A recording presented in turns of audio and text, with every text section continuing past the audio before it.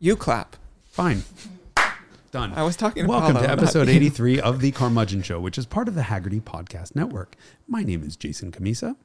I'm Derek Tam-Scott. And today we're talking about... I'll let you do this. Jeopardy music? A lesson on some vintage Ferraris. Kind of. And the question generally about preserving cars in the future and what do we do to sort of particularly preserve interest in cars before 1980. In a world dominated by RADwood effect 80s and 90s cars, what will happen to the shit piles from 70s, 60s, 50s, and before? Only on this episode of the Carmudgeon Show. I have nothing further to add than that. Me neither. That was fucking spot on. Cinematic. Right? Done.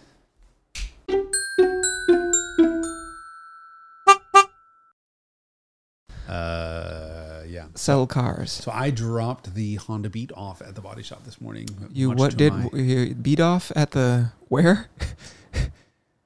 That. I'm just quoting you. Yeah, no, I drove my Honda Beat to the body shop and dropped it off. Okay. Because as you remember, it had been rear-ended on December Rammed 31st. from behind. Rammed from behind. And the body shop has it now. So we're going to try to get the bumper off and put it on the frame machine today. Have they found the remains of the woman who hit and run you? I have not heard a single thing from San Francisco Police Department, which is kind of annoying. That's very disappointing. You know, I was surprised by the amount of response or comments about my reaction. People liked you better because you wanted her dead. Where's the justice? I want her to not be alive anymore, I think is what you said. Yeah. I have not heard anything from the SFPD, but I got a check from Haggerty. I mean, the insurance claim went in such a way that I took pictures of it with an app and a check showed up. And if the body shop charges me more, then I submit a supplement. I don't know. Is there a supplement to pay for the contract that you put on her life? I have not put a contract on her life. How could I do that when I don't know who she is? Right. I kind of don't know. You can pay someone to find out. I could probably just request a copy of the police report, which should have the car's registered owner's information on it. Mm-hmm. I don't know. Does it matter? Yes. What am I going to do with this information? Egg her house?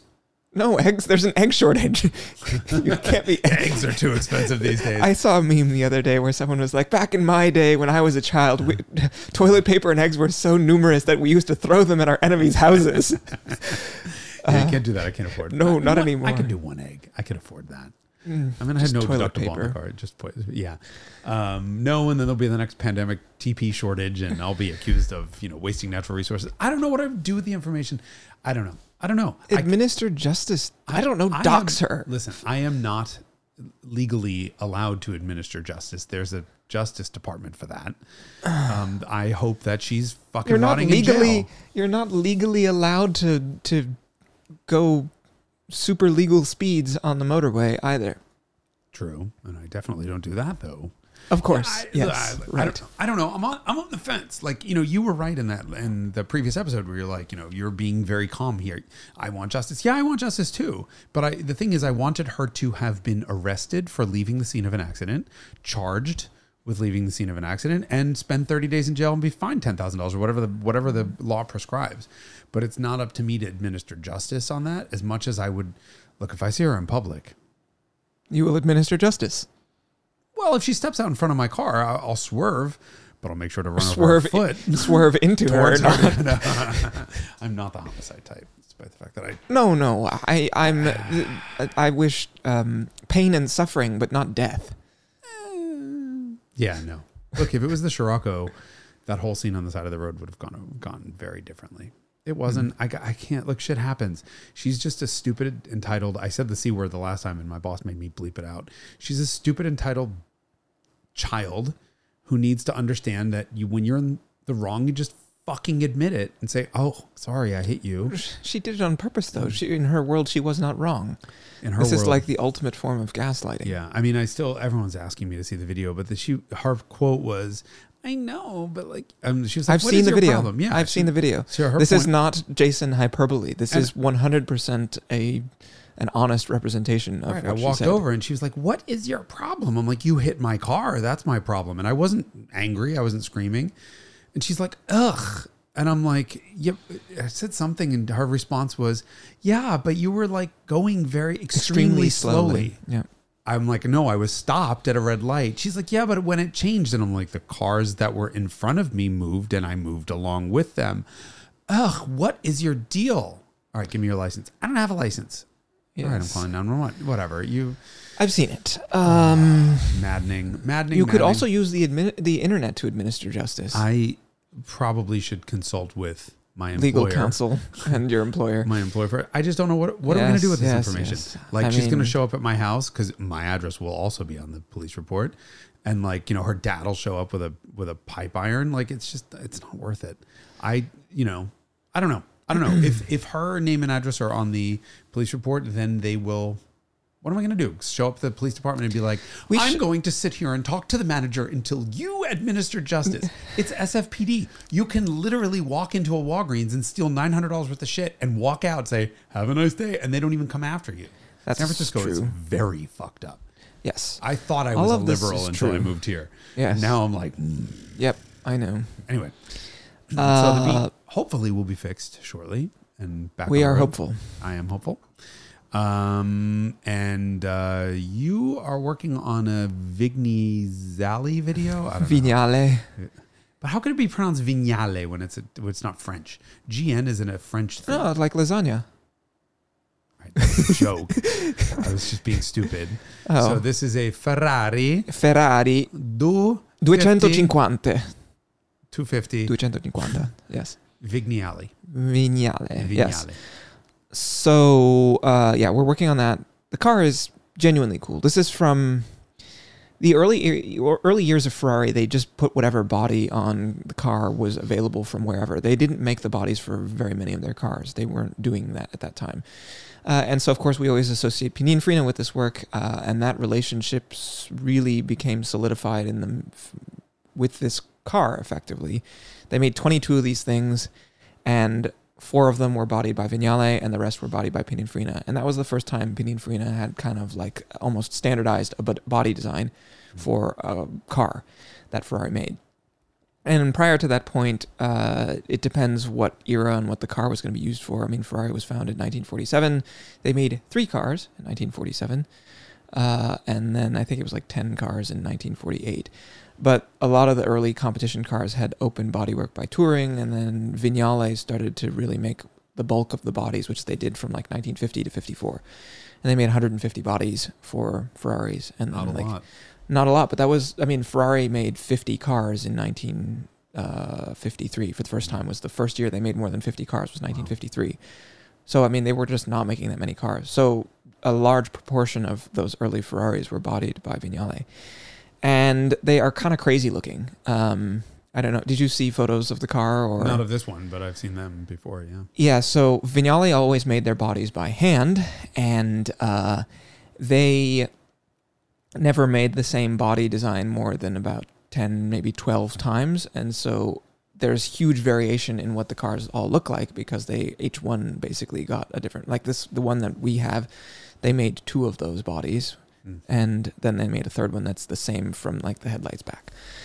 And so they're all handmade. They all look pretty different from each other. They're all there's a lot of trademarks that Vignale did. Their stuff was always really ornate. It had lots of chrome and like engraving and stuff on it. It was like a steampunk almost. It's just really highly decorated. It's the opposite of like a competition car, which is like very clean and like. So it's safe to say they were sort of a Pagani of their day in terms of exactly visuals, that, right? Exactly that. They are just this really over the top, like luxurious, flashy, lots and lots of chrome trim, which is unusual for a European car during that period, and it's all like engraved with these ornate things. So yes. Anyway, we had this thing. We're making this video about it, and the other thing to note about this. So you've driven some vintage Ferraris. You've driven a 330. What other cars, 12-cylinder Ferraris of that era have you driven? I was in a couple of 250 Testarossas. I never drove them. I'm not sure I've driven any other really early V12 Ferraris. Yeah, basically carbureted 12-cylinder cars. Live axle cars. Yeah, I think only 330. Well, those are IRS. But so anyway, it's transaxle. The 330 GTS. and GTC is a transaxle. The 2+2 was a live rear end. Okay. So the 4-seat cars were live rear ends, and the 2-seat cars were transaxle. I definitely knew that. So the thing about what happened with these cars, man, this is just me shitting, not shitting. I'm shitting words about vintage Ferraris. That motor was designed by Colombo, and that motor was used all the way until the end of the 400i 412, so into the early 90s. And that engine was the first Ferrari V12, so 1947. So long, was that their first lived that was engine. their first streetcar, right? So The 166, which was 48, 49 probably. So that engine lasted for a long time, and it was done by Colombo. And the large, I guess they eventually made it up to like 5 liters in the 400 412. And it started as 166 times 12 is 125. It's 125. 2 liters. Wow, 2 liter V12. Yes. So that engine displaced between 2 and 5 liters. Wow. And when they were running those engines in their F1 cars, they had superchargers on them, but the cars weren't that competitive. And so they had this other guy named Aurelio Lampredi, whom you might know from his work at Fiat. The Lampredi twin cam. That's all the and all the Fiats. Yeah, Fiat 124, all those all twin cam and all the Lancias. Yeah, Delta Integrale has this engine, the S4 and the 037 and the 131 all have that engine. So after he left Ferrari, he went to Fiat and designed that engine. Anyway, Lampredi designed a bigger engine that they could run naturally aspirated in an effort to be more competitive at Formula One. And so this is called the Lampredi. They call it the long block because it's physically larger and it has removable liners that you can replace to increase displacement. And so those Lampredi engines are like just absolute monsters. They did make a 3-liter version, but usually they're like 4.1, 4.5, and I think up to 5 liters. And those would be the 340 and the 410, and there's another 375. Those are the Lampredi engines. So they had 2 V12s simultaneously. Right. And this is the part that gets confusing because the 308's V8 was the 365 GTB4 motor, which was Colombo, right? So Colombo came first, then Lampredi. And the Lampredis were only made until the late 50s or early 60s. Right? And they were simultaneously there. Yes, you could have buy the same car with either engine effectively, but it would have a different model name because it had a different engine, and that's where the model number comes from in a Ferrari. It was the displacement in cubic centimeters of each cylinder. Yes. Right, so 166 12-cylinder would be 166 cc's times 12, which is 2.3 liters. Whatever, Yeah. That's so crazy. All right. Yeah, so you got a 2.3. Yeah, they made a 2-liter V12, 2.3, 2.5, and then the 3-liter, which is the 250. Right. And the Lampredi engine didn't last for very long, but it's just an absolutely epic, like, I can't explain exactly what it's like to interact with it, but it's very different from a Colombo engine. So the Colombos are really tame.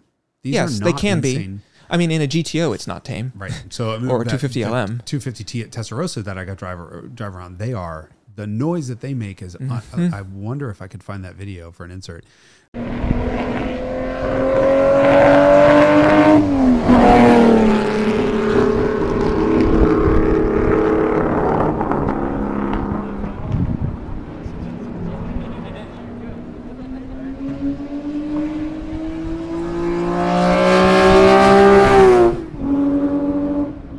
It was at Mont Tremblant in Canada. It was the owner of the track just gave me a lap in it. But the noise that came out of intake mechanical exhaust, and you got chapter 1, 2, and 3 as it flew by with the Doppler effect was just.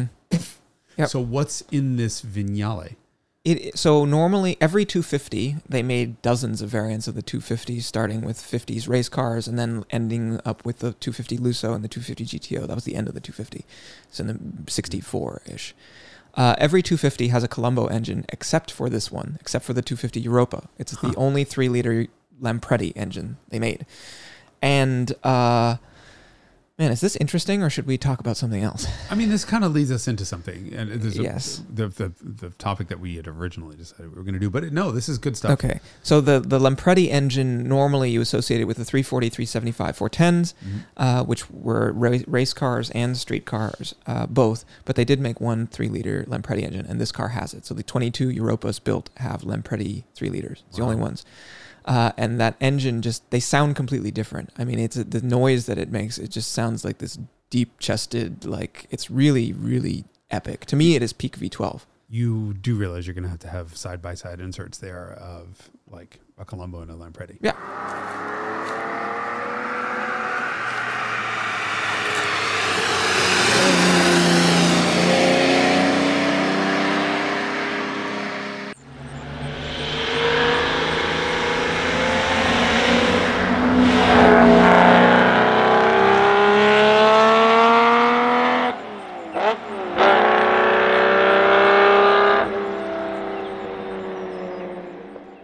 So why I think this was interesting is one of the topics we were going to discuss is what's going on with pre-70s cars. And we were pre-80s. Pre-80s cars, really. The question. This is a Q&A question that came into us a moon or two ago. A couple moons ago by a guy in España. Mm-hmm. I don't remember his name, but it was a very Spanish-sounding name, and his last name was Alonso. So thank you for that question. Sorry, we can't remember your name, but we suck. And if I do that, you're going to see my text message threads because this is like my laptop, this very high-tech display. Anyway, more importantly, he has some really good questions. What's going to happen to the pre-80s cars? Will anyone be interested in that? I just spent a couple days with a BMW M1, which I find very interesting. And is barely pre-80s. Yes. And here's the thing about the M1 is that, so I did a Revelations on it. That's coming. The backstory of this car is probably the most fucked up. It's very convoluted. Very fucked up. Like, it's shocking that car made it. A, it's shocking the car made it into production, and B, it's shocking that the car ended up racing.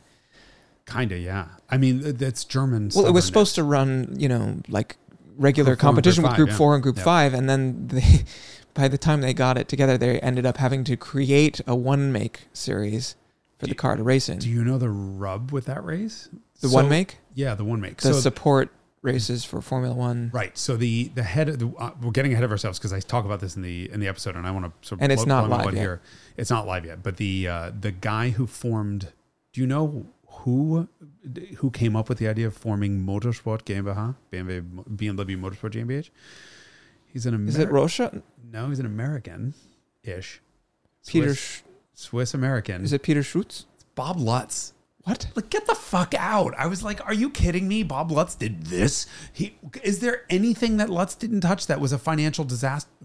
Because everything he touches is a financial disaster. But made iconic. I shouldn't say that's not fair to him.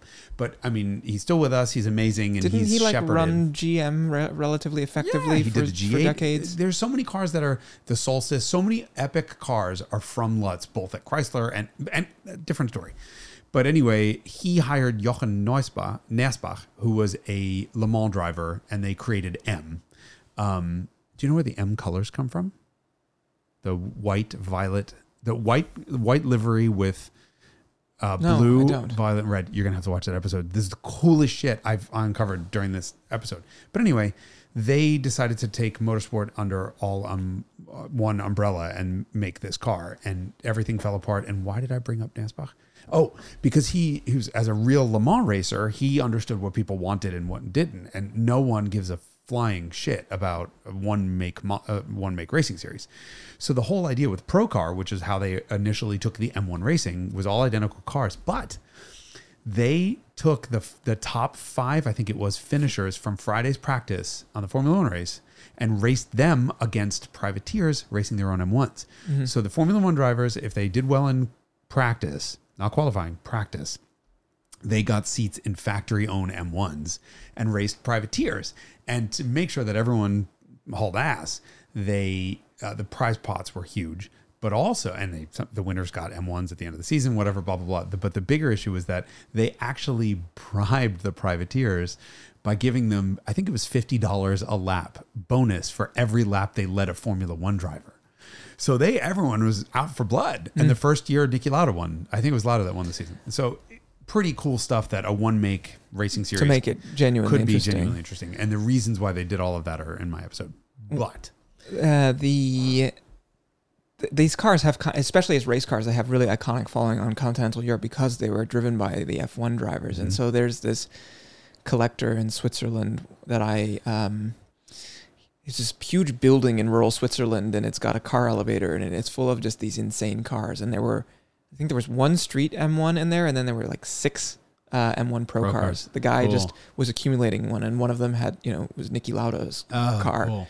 Yeah. So it was really a neat place to see all those cars in one place and neat car getting raced. But the crazy thing to me is, so again, the history is amazing. This is M's first engine. The only engine they'd ever made at that point, I think, was the 6-cylinder 24-valve twin cam, the M88. That wound up in the 3.0 CSL. And even though was it did it run as 24-valve in the CSL? I believe it did. Okay. But this car was in production from 80 through 83. I can't remember. I think it was even shorter than that. Something like that. But very, very early 80s. It is the most quintessentially early to mid 70s car I've ever driven. Early to mid 70s? Have you driven an M1? Yeah. Does that car not feel in every way like a 70s car and having nothing to do with an 80s car? Because of that car's development, I naturally wanted to compare it to a Countach. Mm-hmm. And against a Countach, it felt very civilized. It's so easy to use compared to a Countach. That's unsurprising given that the team that did Countach then went on to do M1, right? M1 was fully engineered by Lamborghini, and it's a space frame in the same way that a Countach is, and they feel very different to me. They feel very different, but you can see how it's that same team saying, well, this was a little fucked up. Let's undo some of the fucked upness, right? Let's put the engine in there. But to me, it is such an easy to interact with, usable car. The only other mid-engined car of that era. That's not true. The Dino and 308 are pretty easy to interact with too. Easier. That driving position is seriously offset on M1.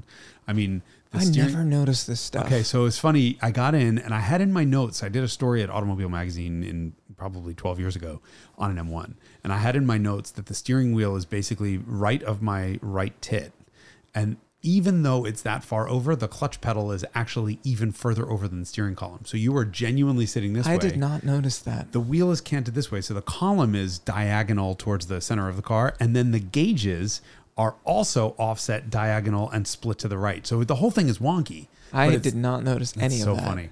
And it's way better than a Countach, and still that fucked up. But I could see how this could be the evolution of like, hey, we need a racing. The crazy thing is that Lamborghini never made race cars, right? Lamborghini only ever made road cars. Yeah. And the Miura/Countach team went on to make this M1. And the M1 is one of the, 5-7 cars in the history of the world that were designed primarily as race cars and then modified for production car road use.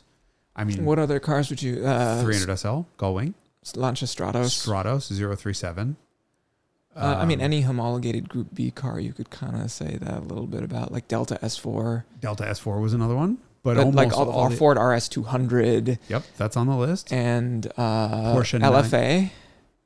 No, that was a street car first. That had Nürburgring aspirations. Porsche 911 GT1.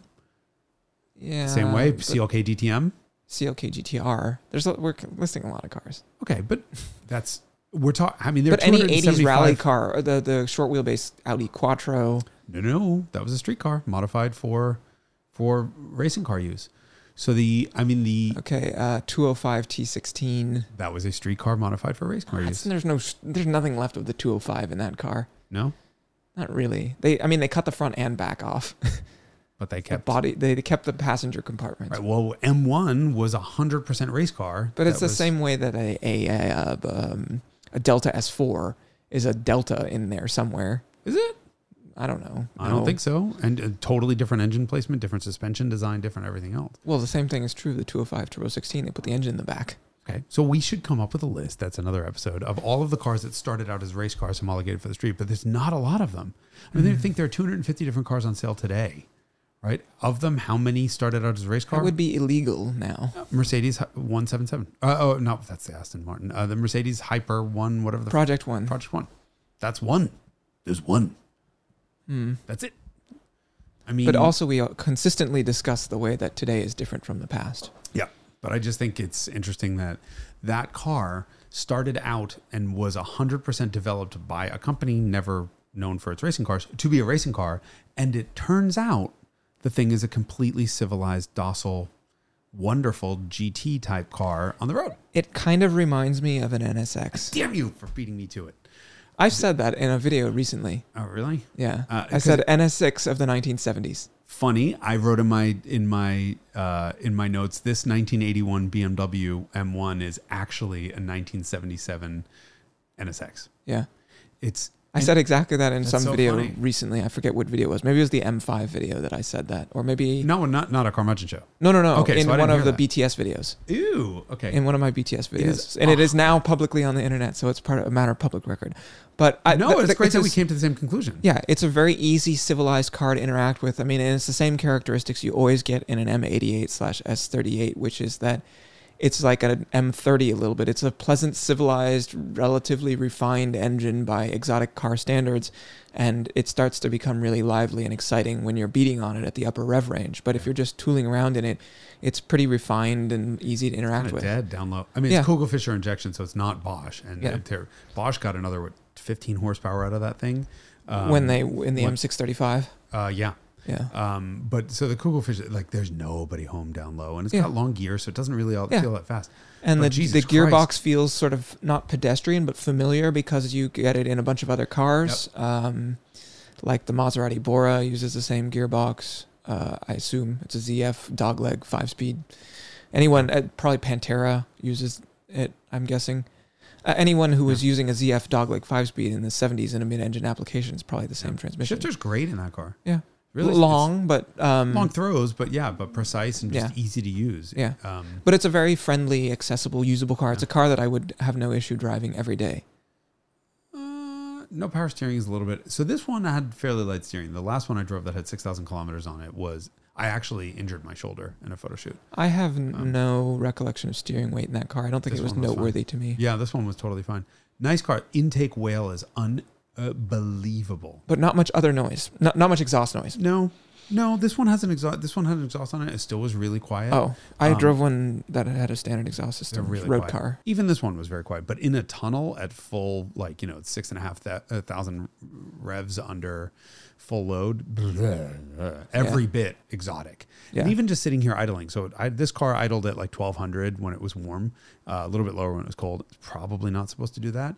But it had this mechanical busyness to it that screams It sounds exotic. Expensive. That sounds busy, and I'm up to there's things. Lots I'm of burning a lot of fuel lots here. of valves moving around, and there was a line in our 330 GTC video. I said, even if you can't see it, you can tell it's expensive. The stuff that's moving inside the engine. Yeah, there's just a lot of it, and it's moving. It's frenetic. Yes. And so that car is one of they made 399 road cars. I mean, 426 or whatever it is total production. Not a lot of cars. So that leads us into the question that we got is what happens to pre-80s cars as the demographic for the people who remember those cars ages out of the market. Mm-hmm. This is a question that's near and dear to me, obviously, because I'm a big fan of those cars. I mean, let's see if this statement is true before I say it. Say it and let's judge you. An unusual level of filtering. I'd rather you'd be fucked up, say something stupid like I usually do, and then... Well, I think a big part of it for me is the amount of experience I have with those types of cars. I love those cars because I've experienced them firsthand. And I think a lot of people who like cars that are more contemporary would come to exactly the same conclusion. And so it has to do with experience. Like, have you had a chance to interact with enough vintage Ferraris to know the difference experientially between a Lampredi and a Colombo car, or a C2 Corvette, and how terrifying it is to try and shepherd it around a corner, or whatever car it is? All of the things that everyone always is like, oh, it's so raw when I drive an NSX, and I'm like, maybe compared to an F80 M3 it's raw, right. But put that person in a Miura, and my God, they'll cry. Yeah, anyone who thinks an NSX is raw will. Yeah, I mean, call their therapist immediately upon driving a Miura. And this always happens, the farther you go back. Like this 250 Vignale it's sprung exclusively with semi-elliptical leaf springs, and it has lever-type shock absorbers instead of telescopic shock absorbers.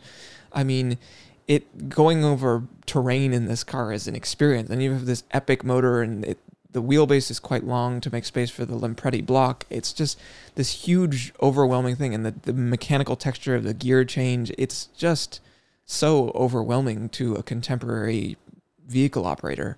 And that's still post-war. Then you go pre-war, and you're like cable-operated brakes, and like no synchro mesh at all. And you're like, oh, well, I've missed the gear change from second to third, so I have to pull over and stop and start over again in first gear because I can't get any gear engaged because I'm an incompetent boob. Like, that's a very much a part of pre-war cars. Right. And so there's this charm and all these things that everyone is talking about, analog this and blah, blah, blah, when they're talking about Carrera GTs, and it's like, Go try whatever, anything you like that is carbureted and doesn't have synchro mesh on all the gears and whatever. But all that to say that, the question was not like, what is it like to experience those cars, but what will happen to them? And if there's no chance to interact with them, then they'll probably become museum pieces in much the same way that pre-war cars have. Car buying trends are very cyclical. Everybody wants what they wanted when they were younger. And so, for baby boomers, that meant 57 Thunderbirds and Pontiac GTOs and choose your car of the 1950s or 60s. And now those cars are getting sort of superseded in the mainstream buying public's mindset in much the same way that, when I started doing this 20 years ago, everyone was like, what will happen to pre-war cars? Nobody cares about pre-war cars. Everybody's interested in 275 GTBs and E-types and, choose car that today people are like, nobody cares about that. And so it's exactly the same damn thing that was happening 20 years ago. It's just with a different population of cars. And so to answer that question about what will happen with those cars, you just have to look to what has happened to pre-war cars. I mean, that's the same thing, but even like more remote and less chance of someone having interacted with those cars firsthand. There are definitely pre-war cars that are collectible and interesting. I mean, same like the dawn of time for me is in the 1920s. Anything before that, I don't know shit about fuck when it comes to those cars. Like, but there are people out there who care about them. A 1912 Simplex sold for $4.8 million in Scottsdale recently. So there is someone who I don't know what a Simplex is, but there's someone out there who does, at least two people enough to bid it to or more than $4 million. Right. So, the top tier cars that are super desirable will always have that significance. There will always be someone out there who gets it. There's always someone going to be out there apparently for 1912 Simplex. There will always be someone out there for choose car of the 1930s that's iconic. Bugatti Grand Prix race car, or those beautiful teardrop-looking Tabalagos and Delahaye's done by Figoni and Falaschi, or Mercedes SSK and 540K, or Alpha 8C. These are the 250 GTOs of the 1930s. So, moving forward, what are those cars of the 60s and 70s that have that level of iconic importance? Right. M1, for example, Countach, Miura. Well, it's 80s technically, although it feels 70s. But yeah, you're totally right. Or Carrera RS, or choose car. That's so. What you're basically saying is the field gets whittled down to just a few precious, really outstanding cars from that era. Yeah, they maintain value, and the other ones sort of fade into obscurity. Yeah, there are some caveats. There's some asterisks. A lot of it has to do with usability, right? Pre-war cars are hard to use, most of them. BMW 328 notwithstanding, Jaguar SS100 is another one of those. The cars that were the highest performing cars of their era are now still usable on the road. And usable on the road is an important part of appeal. That's why monoposto cars, single-seat race cars, are less valuable. A Formula One Ferrari that won a bunch of races from the early 60s is a lot less valuable than a 250 GTO, because you can use a 250 GTO on the street and terrify some other human and have a shared experience together of terror, especially when someone pulls out and you're in a $70 million car. Yeah. So it's funny that you stumbled on usability, because that's where I was going to go next. I was going to say there are actually two factors that I think that really influence value of the older cars. And one of them is, of course, this moving window of time frame from 30 years ago, right? Or there's some sort of period of time that moves with time. And the other one is usability, because, and this is where the 80s cars to me really start to make a lot more sense. When you're talking about the challenges of driving old cars, what you're really talking about is, does the car do what I ask it to do? And can I get the car to to just follow Or instructions. do I know how to ask it to do what I want it to do? Right. Once we got fuel injection and electronic ignition and, keyed starter, obviously then, Cadillac 1916, but you know what I mean? Like, we get in, you turn a key and the car just starts and runs, and it deals with being cold, and it deals with high altitude. Right, exactly. Then all of a sudden, these cars are now usable by anyone. So, I don't really know much about Bugatti's racing history, right? Don't need to. I've driven a 1930s Bugatti straight 851C, but the lesson in driving this thing with its cable brakes and the shifter that's on the outside of the car with an inverse dogleg upside down forward, it's all nuts and it's all foreign to me. And then it's like all carbureted cars. Watch when you're cracking the throttle open that you don't stall the air on the way in. And there are just all these rules on how to get the car to do what it wants. And when it's cold, this has to happen. And to start it, you get in a 1983 BMW E30. I was going to say Honda or Civic, and you turn the key and it runs, and it follows your instructions. And because the transmission has synchros on every gear, it just goes into whatever gear you ask it to. And because the clutch is hydraulic, it's self-adjusting, and you don't have to think about that. And you just start to get this layer upon layer upon layer of computer controls. This is the dawn of computer controls. That were focused on giving the driver exactly what he asked for, versus the later stuff, the modern stuff that is interpreting driver command and executing it in its own way. That's a very different philosophy. We've talked about the gas pedal being a torque request pedal, and it's up to the powertrain community to figure out how to deliver that torque. That's a very different thing than directly interacting with an engine. But I can directly interact with a 1960s engine or 70s engine, carbureted engine, and I can directly interact with an 80s engine. And one of them is very consistent and always follows my orders, and the other one isn't. You get to 80s cars, you also get you have some crash protection, you have much better braking and suspension performance, and power, because we have not gotten faster as a society in how we drive than 80s cars. And so we have this moving window, but I think we're now at a point for the first time in a long time, or possibly one of the fewer points in history, where the cars from 30 or 40 years ago, other than safety factors and convenience factors, are 100% roadworthy. I mean, all of my cars are between 47 and 34 years old. They're all faster than most of the cars on the road. They all outhandle most of the cars on the road. When things go wrong, they take up a lot more space. They need more space to brake. If in an accident, I'm in trouble. But other than the Honda Beat, which is its own thing, and the Lotus, which is fast, all of these cars do 0 to 60 in the sixes. They all get 25 to 30 miles per gallon, except the Ferrari, which gets 11, 13 so far this year. It's doing really well. You must have been started the year at the top of a hill. Driven exclusively downhill this year. Let me tell you, at my age, it's all downhill. No, but I mean, all the 80s stuff. My God, I get in. The cars will sit for 3 weeks. Turn the key. Maybe if I'm feeling generous, let the fuel pump prime once, and then turn the key. Starts and idles at 1,000 RPM. I move it out of the garage. I swap it out, and it just works. Mm-hmm. And that, I think, is a potential big influence on top of that moving window, where we may for the first time ever see those cars will hold value longer because they remain usable until we start to have restrictions on combustion engines in city centers. And that's obviously coming. Even in the good old USA? I have said before, I think probably on the show, that within 10 years, I suspect there will start to become limitations on what we're allowed to drive in the city. And well, governments tend to hide that, right? The London congestion charge was a congestion charge, except if you have an EV or a plug-in hybrid, it's exempt from that. Well, now you're creating an incentive or an economic barrier to driving those old cars in. So is that banning old cars? No, but it effectively is. And that's what we're seeing. It doesn't stop someone with a Miura. No, to your point.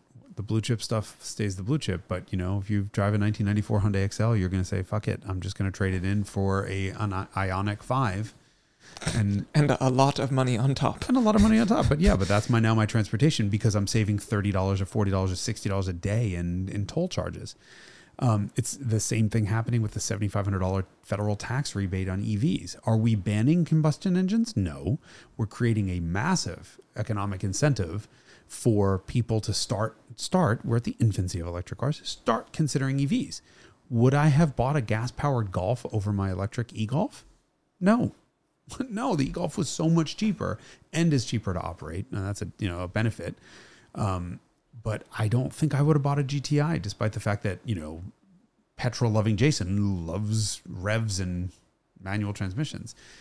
You start to create a market. You create a demand based on those things. And I think that will be the external force that's going to push 80s and 90s cars values down.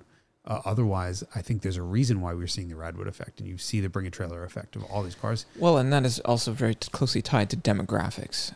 It's the things, there's a nostalgia that the people who are the bulk of buyers right now feel for that era, and they don't feel that for cars from the. But don't you think that's it's a little bit out of proportion right now? I mean, again, that's that moving window, right? I believe that there is a unification of the people who are into this stuff that is enabled by social media and the way that we can connect to each other and find common interests in a way that didn't exist in the past. Good point. And so I think that it's a reflection of that. There was huge quantities, and there probably still exist, of the good guys shows and of muscle cars from the 60s and 70s, and these guys are still around, totally. I'm sure. Oh, yeah.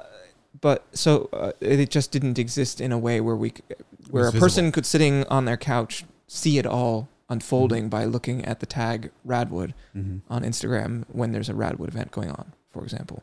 So, what will happen to these cars? If we don't save them, then they will fall by the wayside. I mean, pre-war cars, I talked about the ones that are still relevant, but then there's vast quantities of Lanchesters and 38 Dodges and stuff that just nobody gives a shit about. They're all just gone, and that's just more or less it. Not all, but it's a thing. And there will be probably decreasing quantities. What are the cars that are at risk? It's going to be non-enthusiastic cars, or sports cars always have more value, and it doesn't matter what that is. It's the thing that causes a 10-year-old BMW 7 Series or S-Class to be worth the same thing as an M car that cost half as much new, is that they all end up being worth $7,500 or whatever the number is, even though one costs twice as much new. It's because enthusiasts are interested in M cars, and there are enthusiasts who like E38 7 Series, and that actually is changing the landscape because those things are so damn good. But I don't know. Do you see it happening with W220s, S-Classes, or the first Bangle 7 Series? I don't know. Well, listen, or something like a Chrysler 300. You're not going to see anyone clamoring over a 300M, for example, that front-wheel drive car. You will see people clamoring over a 300C SRT8 or a Magnum SRT8, right? So, the enthusiast version of an otherwise pedestrian car will always capture the hearts of the people. And so that's the one that is least likely to get forgotten, because it has some emotional content to it. But then all these sort of regular mainstream cars, Corvairs or... I mean, you still see... Corvairs are, I think, different enough. Yes. That was a bad example because it's not pedestrian enough. But commodity... So when I look back at... I was just looking with Paolo, our sound guy who's editing our last episode. He asked the question, in the 1990s, where there were all a bunch of 20-year-old 70s cars on the road. And so the average car on the road now is over 12 years old. And that, I believe, is an all-time high. So we are seeing older and older cars because cars are lasting longer and longer, and the march of technology has slowed down for the moment. So a 20-year-old car or a 15-year-old car is perfectly drivable, to our point. And so I immediately just pull up YouTube video of Los Angeles freeway in 1992. And there's just a ton of 70s boats together with mixed in with all kinds of other stuff. And I have no idea where I was going with this. You were saying how Paulo asked if there were a bunch of 20-year-old cars. Yeah, but it was right before that. It was what Jesus Christ. You just took the off-ramp. The problem is that we had lunch. Yes, the problem is always lunch. But we need to be awake. We need to be not passed out from hypoglycemia in order to... Yeah, but the food coma thing is real. What were we talking about initially? You guys have the benefit of being able to run it back. We don't know. We're just stupid and tired. It was something about Corvair. Yes. In that video, I saw a Chevy Cavalier. This is, there were a ton of Accords and a ton of Chevy Cavaliers. If you drove down the road in 1989, I think 88 and 87, the best selling car in America for 500,000 units was a Cavalier. And that is far in excess of any sedan sold today, even though the market is bigger. Nobody sells 500,000. SUVs. Even SUVs, 380,000. There's a lot of proliferation of variants. So this car was impossible. The J car was impossibly popular. They were fucking everywhere, and they're gone. That 94 Hyundai that's still sitting there collecting dust from the Icons video, gone. They were everywhere. And so the crazy thing to me is when you see that total production of a car is 2 million, 3 million, 4 million, and then 20 years later, there are 3 of them left on the road. That's the amazing and this is the thing where it's far easier to find an air-cooled 911 or a Mercedes SL because these were sort of treasured, expensive cars that were valued. And this is why you periodically see these things happening. I mean, this happens with certain years of Beetles. All the Volkswagen Beetle guys get super into this, and they're like, it's got to be a 67 blah, blah, blah, or whatever, or buses. I mean, everyone was so shocked. I remember this happened at Pebble Beach in 2005. Gooding and Company, I think it was 2005. Sold a 23 window bus, and it made like $100,000, and everyone was like, are you out of your fucking mind? Mm-hmm. Like, these are sort of $300 newspaper classified cars. Why is this $100,000? And it's exactly this phenomenon you're describing with the J car, which is that they were ubiquitous and that people formed core memories that defined their experience of life. I had a colleague whose mom bought one new, and she said, we took the middle row out and put a playpen in of the VW bus, and I was like raised in the back of this thing in the course of driving around, like no seatbelts, of course. And so that high attrition rate for something that became culturally iconic leads to also them becoming valuable. And now, a good 23 window bus is worth more than a Porsche 911T of the same era. Yeah. Which is crazy. Did you just see Mark II Volkswagen GTI? Yes, I did see that. $87,000. And here's why. Because go find another one. Exactly. With 53,000 miles, Tornado Red. It's Tornado Red. And it 2-liter 16 valve. 16 valve, yeah. Done. Find me another one. They're gone. Yeah. And so many people have core memories from those cars. Can't find another one. You get a bunch of people looking for it. The experience stands up. You experience one now, and you're like, what an amazing, like, textureful, like... Yeah, joyful experience. It's just... Yeah, I was having a big laugh with Anthony about that because he was like, $87,000 for a fucking Volkswagen. I was guessing it was going to be 60. Car and Driver, so Tony Quiroga, who's the editor-in-chief of Car and Driver and a wonderful, wonderful person and knows his shit, had found that as the Car and Driver's Bring a Trailer find of the day, and published a thing, and he was like, I don't think it's going to get to 45, and sold for 87. So damn, I thought it was going to be 60. Yeah, well, you were much closer than he was. The reality of that is these old Volkswagens, of which I own 2, are getting expensive, and I didn't know. I'm going to have to go adjust my policy here, thanks to our discussion of replacement value. But I didn't know all these cabriolets, Mark I cabriolets, are going for mid-20s now, mid-20s to upper 20s. Okay, now mine is motor swapped but all original paint and never hit and da-da-da. What do I do? Like, that's now actually starting to get some value. Why?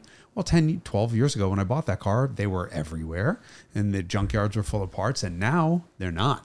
And people had these conversations, this exact same conversation occurred 10 years ago, 20 years ago, 30 years ago for 71 911s, or which choose 300 SL gull wings. I mean, you find old Astra gull wings for $6,000.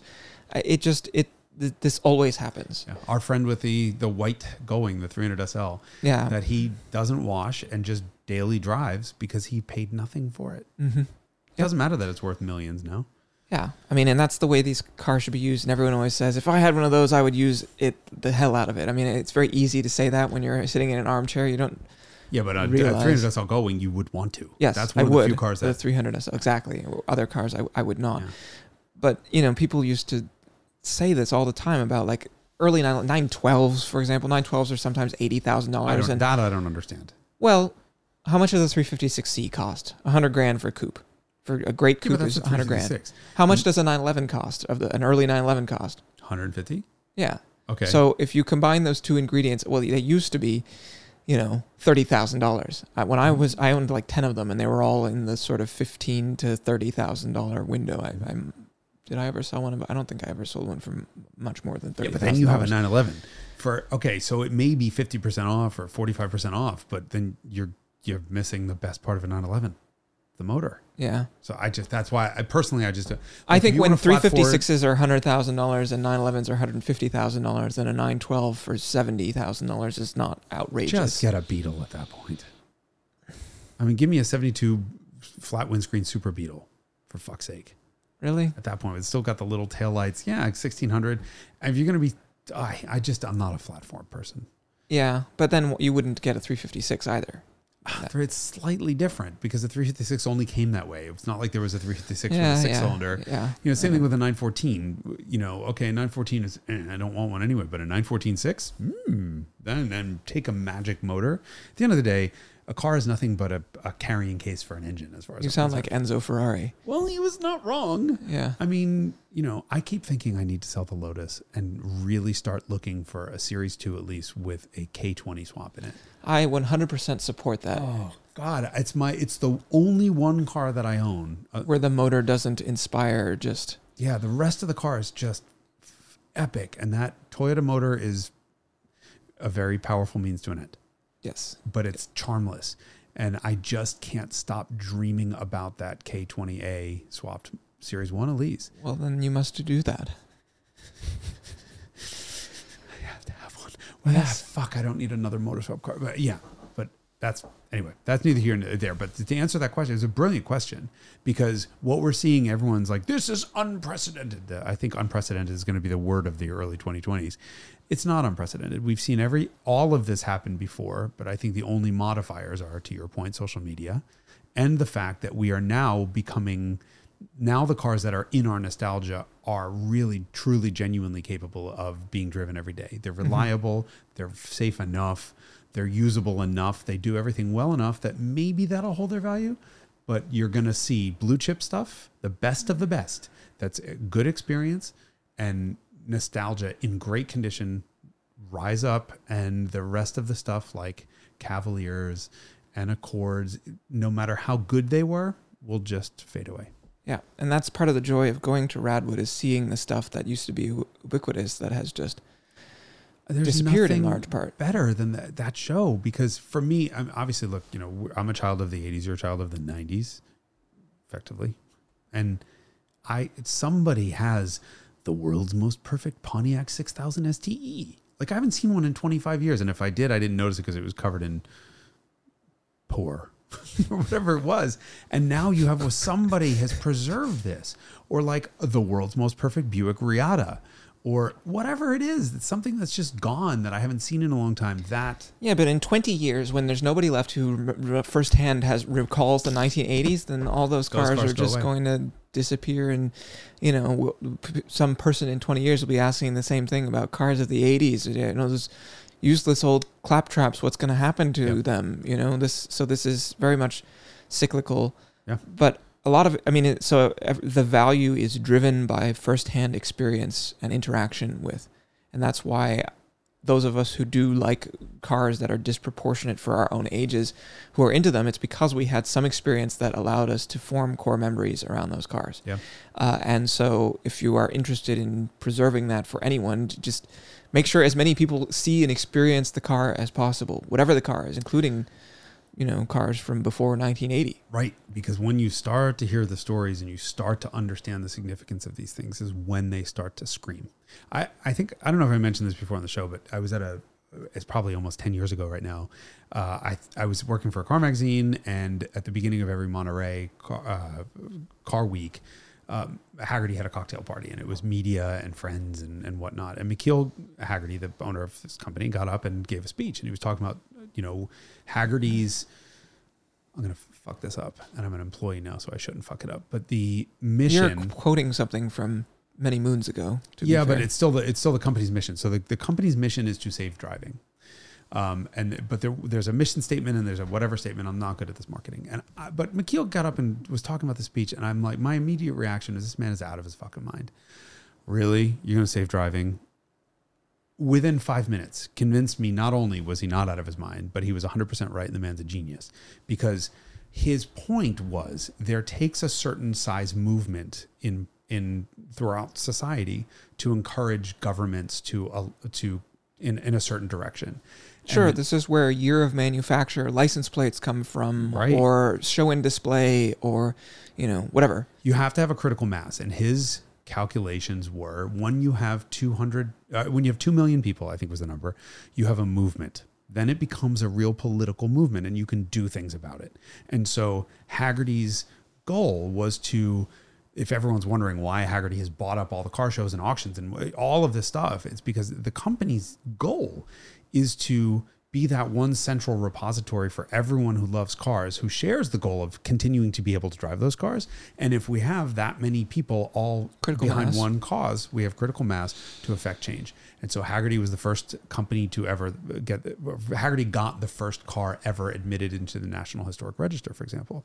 And I thought, well, what the fuck is that? That's so stupid. No, that's really smart, because now you can start to lay the foundation to there's a precedent to show that this thing is regarded and acknowledged by the government to be historic. Yeah, which starts to lay the path to say, hold on, we know there's a better way for transport, right? We're going to have self-driving EVs and whatever. This is a cultural artifact. It is not a transportation device. In the same way that you buy a 1700s house in a historic district somewhere and somebody says, stop, you can put dual pane windows in there, but please make it look like it used to, so we'd like to preserve this because it's important to our heritage.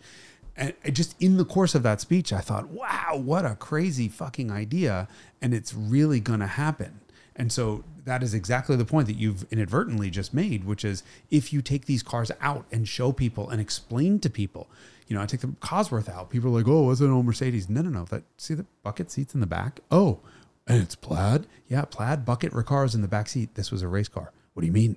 Well, that's a Cosworth engine. And then all of a sudden people start to get excited about it. And the grandson of Arturo Keller, who's we've talked about him before, rated the #1 car collector in the world, now owns a 2.316. He's a young guy. He's very young, but he sort of huge walking encyclopedia of older cars and wise beyond his years in many ways. But now he's got a 2.316 because he loved that story and that car. He would have never known about that car if he hadn't seen or interacted with one, whether that was at the collection or my car or whatever. So yeah, that's the most important thing, is that these people show us these cars and teach us these lessons. And we both happen to be in a position where we can tell those stories, which I think is probably one of the big motivators. Yeah, for me it is. It is. It's difficult though, because I know that your Vignale video is not going to do as well. And I don't know. Here's the thing. I know nothing about the Vignale and I want to know about it, right? I have not driven a Lampredi and a Colombo car back to back and don't have enough experience to know the difference between those two Ferrari V12s. I want to watch that episode, and I know that'll do a 10th of views of your Audi RS2 episode. Yeah. And that's so tough to stomach. I know. But that, for me, it's important to just try, I guess. I don't know. It's maybe a romantic notion. And I did this. Sometimes I'm surprised. Yeah. I did the 6.3 video. I thought the 6.3 video was going to be a complete flop, and it did better than at least half of the videos we'd made up to that point. So, something that seems not that interesting. Apparently, there's dark, dusty corners of the internet where people are hanging out that topic is potentially interesting. But I don't think vintage Ferraris have that ability. Part of it is, you say vintage Ferrari and people think, 308. Well, they also think 308 or Testarossa. That's also true. But the other thing is, when you get a voice and you have an audience who trusts you, and the idea is, if Derek is covering this is something that really does have a good story, or if Jason's covering this is something that has a good story. And that's my hope, is that we all get to the point where somebody will pull up my M1 video and say, well, I don't really know all that much about it, but if Jason took the time to write a Revelations episode on it, maybe there's a story here that I should know. And that's always what I'm trying to do. And balancing I knew the Ford Taurus show was going to be a huge Revelations. I knew the 500D was going to be huge. But I also did an Alpha SZ that I knew was not going to be huge, but that was a really cool story behind that car. And it's a really neat thing. And so I balance those things out in the hopes that if people have watched one or two of the big ones, then they'll come back and watch the smaller ones. But such is the curse of people knowing what our view counts are. Yes, that's true. Social media. I mean, I just try to tell a story. If I think it's interesting, I make something that I would want to watch. Right. And then this is a very build it and they will come approach, which is not the best. You're supposed to survey the customers and ask them what they want, but yeah, but then they don't always know what they want. They don't know what they want, and that's the idea, is that if you've been exposed to something and you have a story that you're excited about, like the Miura, for example, or some iconic car, it was not made in response to asking customers what they wanted. They didn't know, or an iPhone. I don't think people understood what an iPhone would do before it came out. And so if you'd surveyed people and said, "Do you want this thing?" and they're like, No, I have a phone already. Why do I need it to do all these other things? This is when things start to become truly visionary, where you have to say, like, what is the future look like, and how can I make something that addresses This is sadly that? what's going on with EVs in the world. I mean, every time I publish anything with an EV on it, a tenth of the comments are really negative. Get that fucking electric thing and get this out here. At the end of the day, we're not yet being able to imagine what a new world looks like in terms of the damage that we're doing to the environment. And, the same arguments crop up again and again. Oh, but we have to mine it. Yeah, but don't forget we're drilling oil out of the ground. And other people who are far smarter than me and know a lot more have decided that this is the best way. But we can start to imagine a world where cities are quiet and things are autonomous and we don't have car ownership. And, you just hit a button and an Uber shows up, but the Uber doesn't have a driver in it. And trust me, when you live in San Francisco, we have driverless cars and cars with people in them, and I much prefer to interact with the cars that have no one in them at this point. Drive around San Francisco at 10 o'clock at night, and they're Cruise, Chevy Bolts. Yeah. And I don't ever not trust them. They stop at stop signs. They're never drunk. I mean, it's a computer. And okay, they occasionally, slam on the brakes and back into people and brake check people and fuck with them. I guarantee you their safety record is better than the average San Franciscan. Yeah. Like the bitch who fucking rammed me. Sorry, to be very... Well, look at full circle. Full circle. We're back where we started. Angry. Angry. But yeah, great question. Thank you to Mr. Alonso. Mm-hmm. I hope we did it justice. I hope so. On this, the 83rd, perhaps, episode of the Carmudgeon Show. Part of the Haggerty Podcast Network. They know. Okay. Bye. Bye.